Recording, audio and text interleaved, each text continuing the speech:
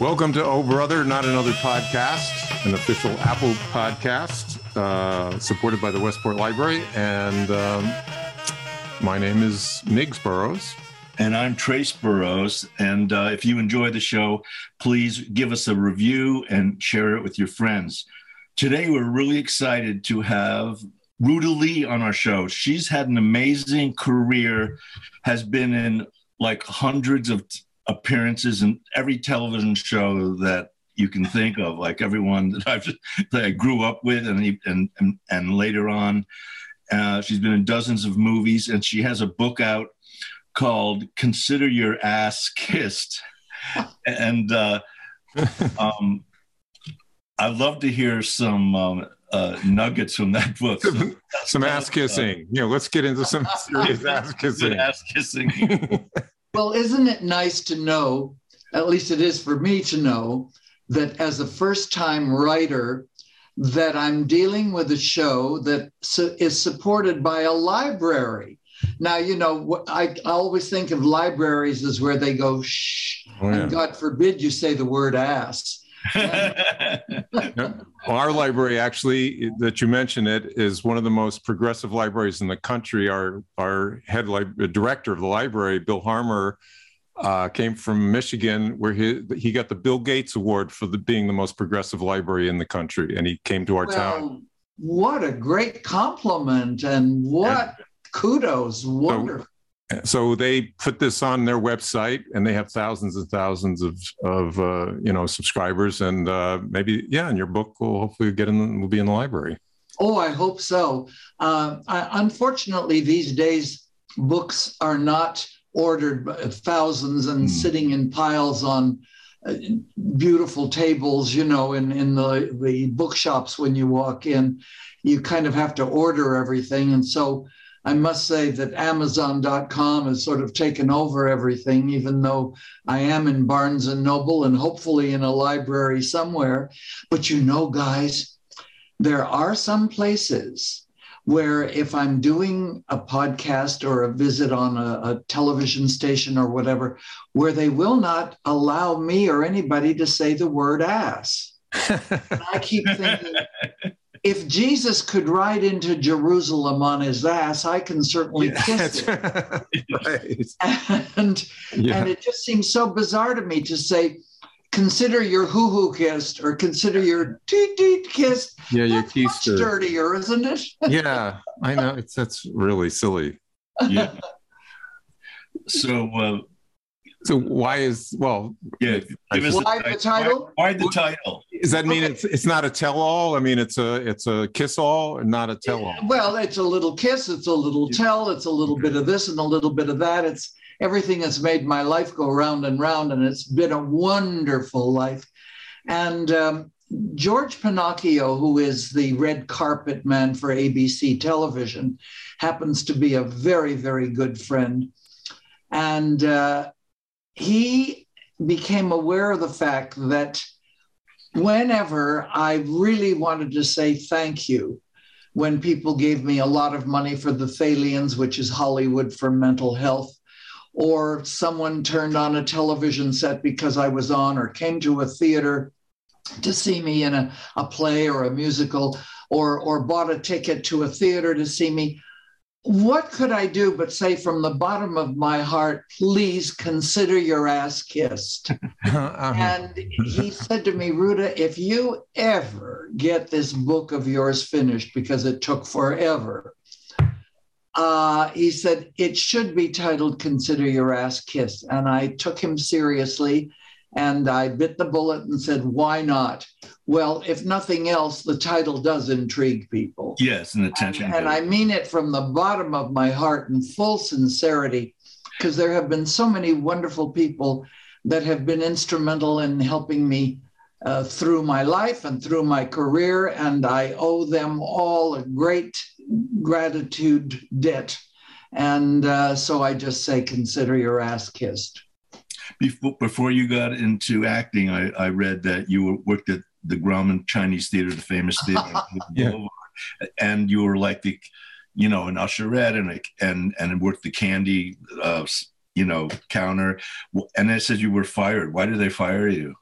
Well, you guys are old enough to remember what an usherette even did, right? I mean, clearly movie palaces had ushers and usherettes to lead people to their seat and get them seated. And I loved it because I could stand at the top of the aisle and watch the great movie queens, you know, Betty Grable and everybody that worked in the movies. And I'd stand there and just smile and think, oh, please, dear God, let me do this someday. Let me do this. Well, that's fine. Now, I've got to explain that I have always been lousy in math, terrible in math, failed it, got held back a year. Anyway, I could deal when they promoted me to Candy Girl with things because everything was 10 cents, 15 cents, 25 cents, 50 cents, you know.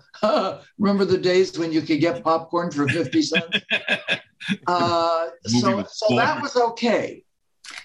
And then I could always scoot over and watch the movies because the candy bar was right next door to the top aisle. Then one night the cashier got sick. And they put me into the ticket booth. And I said, oh, I can't. I just can't. I can't. And they said, no. The machine does it all. You just put in 2 tickets at $1.98. Ha! Remember when tickets were $1.98? Oh, sure. And then you put in $10 if that's what they give you, and it'll give you the right change. Well, the machine obviously failed terribly. And we were $40 short that night. Wow. And I think they thought I took it and I got fired. Oh. And I sat there crying to the manager, you'll be sorry one of these days my hand and footprints will be here and I didn't take the money. I'm just lousy in math and it's not my fault you gave me that job. Well, fade out, fade in, boys. A lot of years later, when I get my star, my beautiful star on the Hollywood Walk of Fame, where is my star? But directly in front of the friggin' box office. So I came back. Is that my guardian angels working and serendipity working its charm? I just love that story. And it's just so wonderful. And when I got my star, my speakers, you know, you have a couple of speakers at the event, and it was wonderful, were the one and only my sister in charity, Debbie Reynolds. Debbie, I'm always talking about you. And of course, the wondrous Alex Trebek. I'm assuming that they're both having cocktails and smiling down on all of us right now. So, thanks. Yeah, I got. I'm sorry. I didn't know. I didn't hear you pass it to me. Why don't we talk about the Thalians and where does that name? That's not from Irving Thalberg or something. Where do the Thalians come from? What is that name? Thalia is one of the 9 muses, one of the goddesses, the Greek goddesses, and she was the goddess of comedy, and she also took care of straying lambs. So when a group of young Hollywood people decided they were tired of being called pot-smoking, hard-drinking, sex-minded assholes who had nothing to contribute to society, said, you know, we get together to party and we hang around the piano and we sing and dance and carry on. Why don't we put a show together, sell tickets, and give the money to a worthwhile charity? That was a great idea. So they sent out Jane Mansfield and Mamie Van Dorn. Well, you want to talk tits galore. Right? We were just talking about her. We just talked about her today. So there you are. And they went out and they looked around for a meaningful charity to give our money to. And they came back saying, well, all the major diseases have been taken. No. But they did find a doctor who was dealing with emotionally disturbed children. And he described one of those kids as an apple that was rotting in a barrel. And it would rot the entire barrel if it wasn't fixed, and the entire community in this case. So we went in worrying about emotionally disturbed children. And 18 years later, the Thalians built the first building that went in at the Cedars-Sinai, which is very famous complex here in Los Angeles. And it was the Thalians Community Mental Health Center. And we dealt in mental health from pediatric through geriatric. And then some 50 years later, 55 years later, we woke up to the fact that we were missing the boat on something. Even though we were raising millions and millions of dollars, they weren't going to the people who really deserved it. And they were our returning young men and women, our veterans, who came home often not only with fractured bodies, but with fractured minds. Mm-hmm. And so we decided that we would put our focus now directly onto the plight of the returning veterans. So we joined up with UCLA's Operation Mend. OpMend tries to heal the broken and fractured bodies, the faces, the arms, the legs, and we Thalians are trying to heal the fractured mind and spirit. And so any of your listeners and any of our viewers today, if you have a few extra dollars, go to the Thalians, spelled Thalians,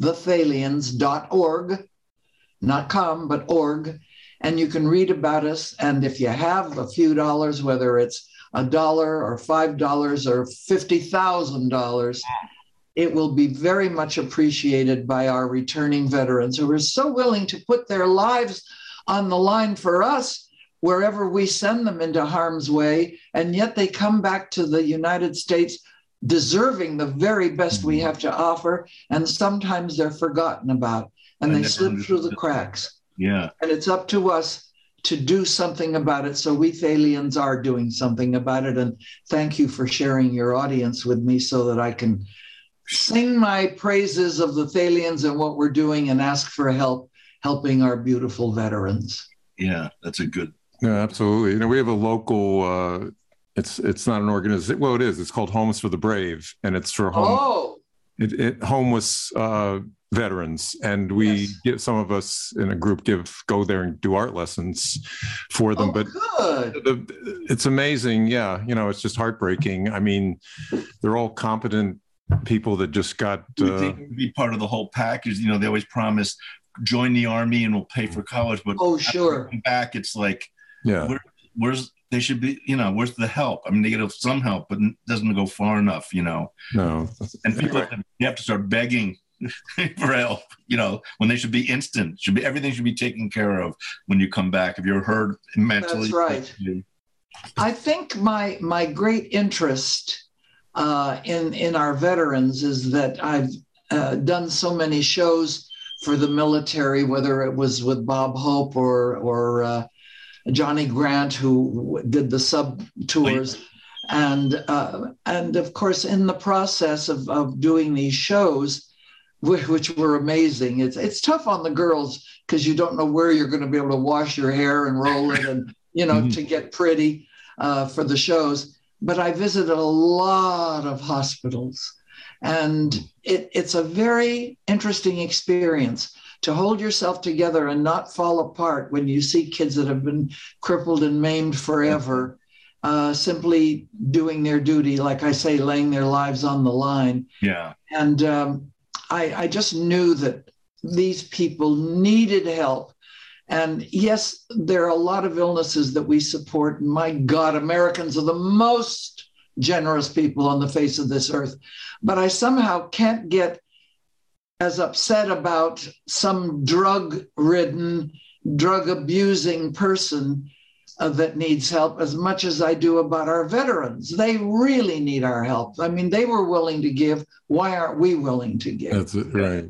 They're the ones who've, they've proven their worth. They've already given so much. But can we switch gears to a silly? Sure. Not so. We just interviewed somebody. We won't mention who he is, and he was in Hollywood. He was an actor. Actually, he was claims to be the first gay actor, right? Chase, yeah. Anyway, so he was not outing people. No, that's not the right word. He was outing people that were annoying. He was outing people that were annoying, and the top of his list was Paul Lynde. And you see him on Hollywood Squares, and he just said, well, what did he say? He didn't like. He really was nasty. You know, he had mean and nasty. That, you know, very, you know, sardonic and that cackling laugh, and he was always like, you know, seemed like his bitter and stuff. That was shtick. But he says, no, really, he turned into that. I mean, that might have started out as it was bitter and angry and mean. Did you get any of that as a character? But well, I can comment this way. I mean, I worked with him for years, right. And we did a lot of tours and places together that were, kind of all-star groups that made an appearance. He was one of the funniest innately men I've ever known, and a great entertainer. But he was a terrible drunk. Oh, okay. That's when he got mean and nasty. Okay. That's when you had to be very careful. He would become a viper, So I can understand somebody now. How close was this guy to him? Let's out him now. Well, he's gay. Well, they're both gay. Yeah, right. He dated Rock Hudson. This man we. Oh yeah, he claims that dated Rock Hudson, all the gay actors. Oh yeah. But, well, of course, it's very interesting because times have so changed and the press has so changed. Now everybody talks about it and blah blah blah. In those days, we all knew that people were gay. Those of us in the industry, sure, we knew they were gay. But you didn't make a big issue about it. And why out somebody? Who cared really? If they were entertaining and wonderful, why worry about it?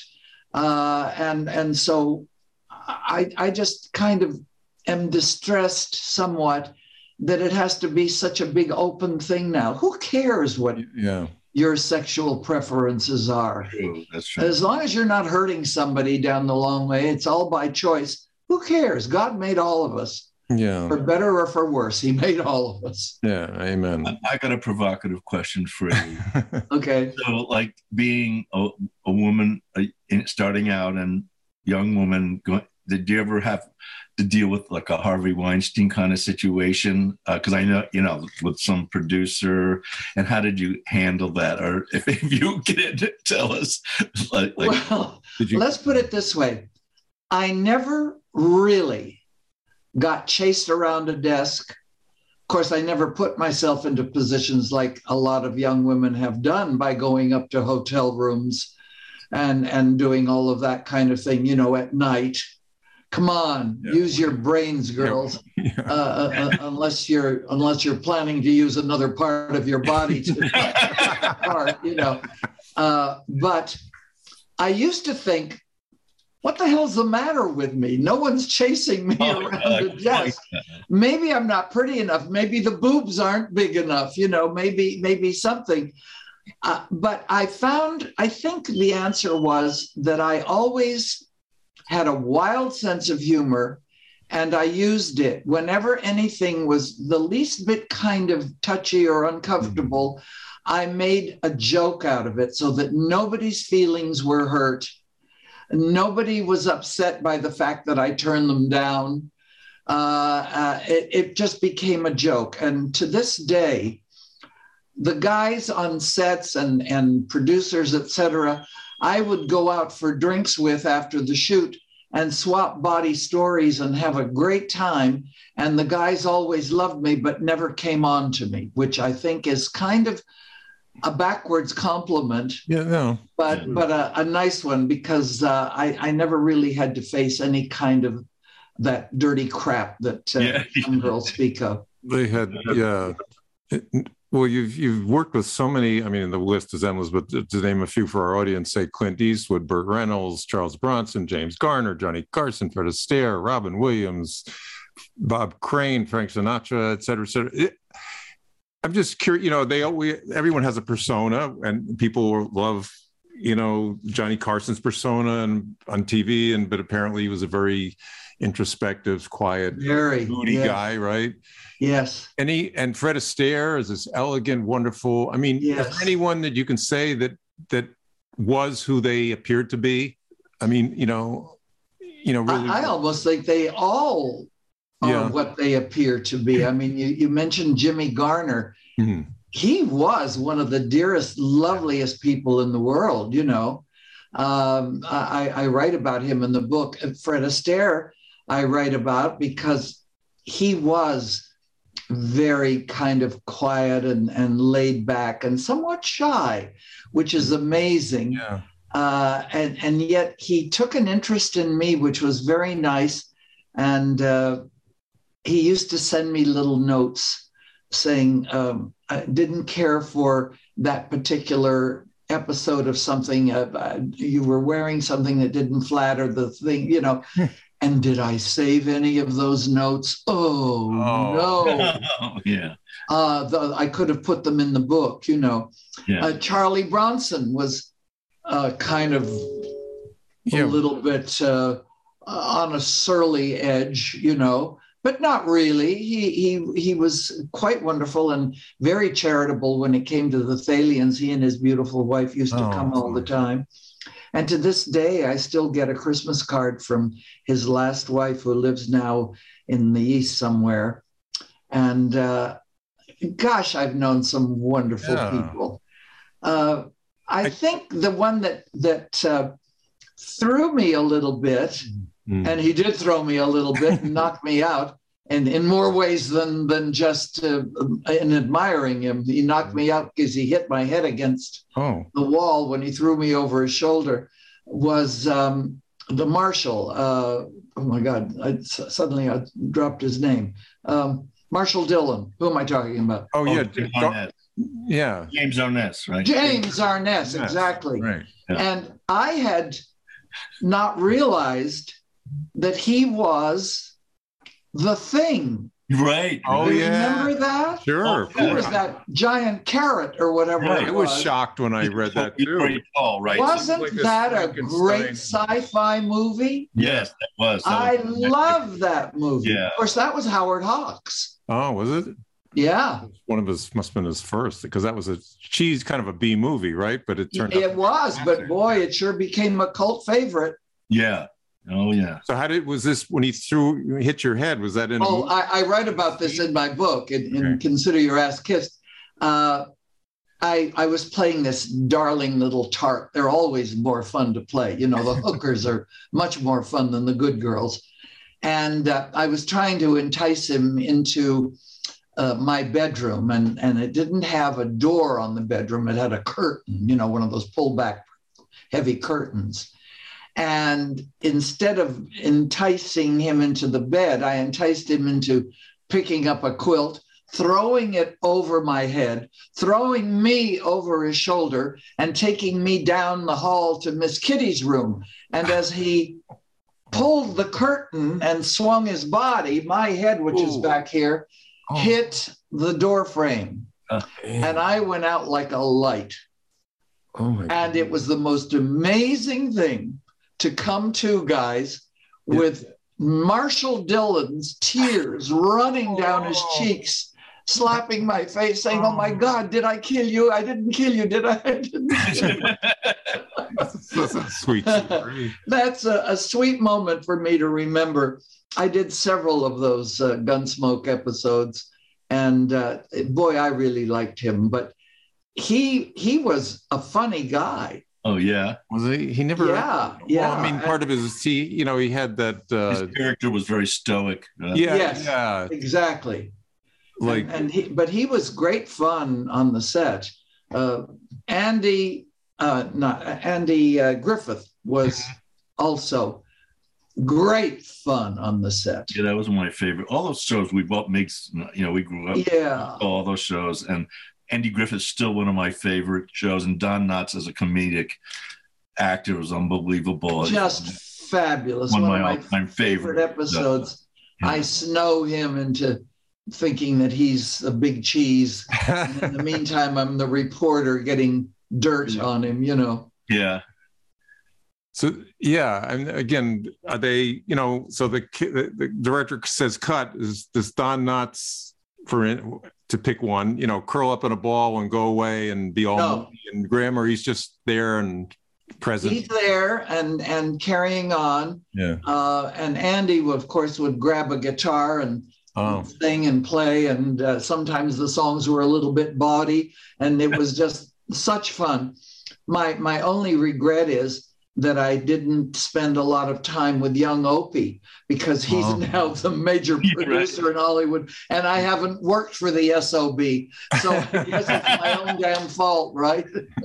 I remember Andy Griffith did a Face in the Crowd. Oh my God, what a good movie. You've got to see that movie. It's a total different, and he was so good in that. It's also actually a precursor of politics and his whole narcissistic thing that he was doing. He was so good in that, you know, and frightening. I mean, it's hard to watch Andy Griffith again. I've been invited to, of course, his hometown, and I've never really had time to join the group there, but that would be kind of fun to go and visit. Well, I still have the strength and the energy to go. Yeah, they do have Mayberry. It's like a tourist thing, right? Right. Yeah, and it's a big convention every year, and people come in from all over. It's astounding. I did go one year. I was asked to the big festival that they do for Lucille Ball in where the hell is it? I'll think of it in a minute. I'll call you at 2 a.m. Sure, please. In New York, and that was amazing because people came in from China and Japan and Ireland and everywhere else to celebrate her birthday every year. Yeah. And so, you know, people get shown around and they get to go to the cemetery where she's buried next to her mom. And it was a great treat for me because I had a big theater full of people, and they ran a couple of the guest shows that I did with Lucy. And it was such fun to talk about her because she was such a good friend to me in so many ways. And what a great dame. What a great dame. Television performers. I watch television while I'm here. I work in a studio, you know, I do my work. But I mean, I see more, the people I see on TV, I see more than I do real live people. You know, I mean, it's like you get becomes your family. It's like a family because they're always there. I've seen them, you know, Jennifer Aniston a million times. Yes. And it's interesting with TV, even though it's like, you know, it's not real life. But anyhow, I have a question because it was in your bio about trying out for Ginger on Gilligan's Island. I wanted to hear that story. Well, unfortunately, it was exactly the same as I faced with having beautiful girls with big boobs. I tested for it, and I looked sensational in my beautiful black beaded dress that had been done for me. But my knockers simply were not the size of Ginger's. So Tina Louise got the job. And I must say, she was lovely in it and beautiful. And everybody became kind of friends of mine through the years. But what fun it would have been to do a series that was that successful for that long. And then I'm sure the residuals they must have gotten, well, you got 13 of them, and then maybe they made deals when the shows were sold and still are being seen everywhere. I don't know if anybody gets a penny from them, but wow, what a lovely thing that would have been. I read some review with the guy who played Eddie Munster, and he said he made $30,000 back then. You know, like now if you're on like the Big Bang Theory, you make $1 million an episode. Yeah, he made $30,000 a year, I think it was. But he says back then a major ball player also made $30,000 a year. Money was different, you know, obviously very different. You could buy more things with $30,000 than you can today. I made a boo-boo, and in fact, I talk about it in the book. You know, I was offered a contract at Warner Brothers, where I worked continuously because I'm a hard worker. I come in, I'm professional, I do my what I'm supposed to do, and then I sit with the gang and laugh and scratch and have a very good time with everybody on the set in the meantime. So producers and directors always liked me over there, and the guys were offering me a contract. But contract players, I mean, everybody was getting like, I think, $350 a week or something. And as a guest star, on one of their shows, I was getting $750 a week, which seemed like a fortune to me, you know. And so I didn't take the contract. I said, no, I don't want to work that hard. But of course, I was stupid in that when you're under contract to a studio, everything is done for you. Your lessons, if you need them, are free. If you have to take fencing, it's done for you. If you have to take singing, it's done for you. If you're going to make an appearance, you have wardrobe to wear, you're outfitted, you're driven there, you're taken. And above all, the publicity machine that the studio has is worth millions and millions of dollars to any young performer. You know, all of those young people that came up during that period and became famous was thanks to the PR. And if you don't sign a contract, then you've got to do all that yourself.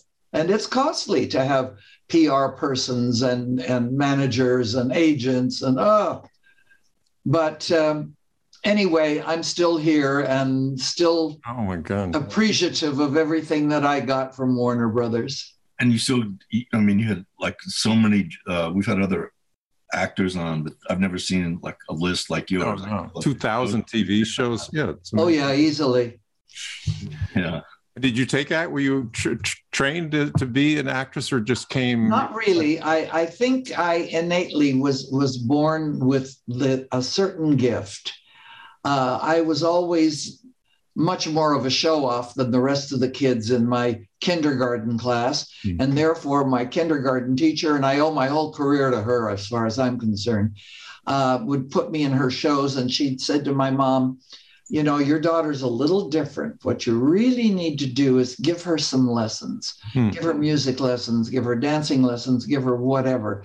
And God bless my mother, Lithuanian-born, very heavy accented, poor, came from very poor families in Lithuania, would, save the money and pick me up from school and take me on the bus, packing me a lunch to go for a music lesson or a dancing lesson. And I hated the lessons, but I loved performing.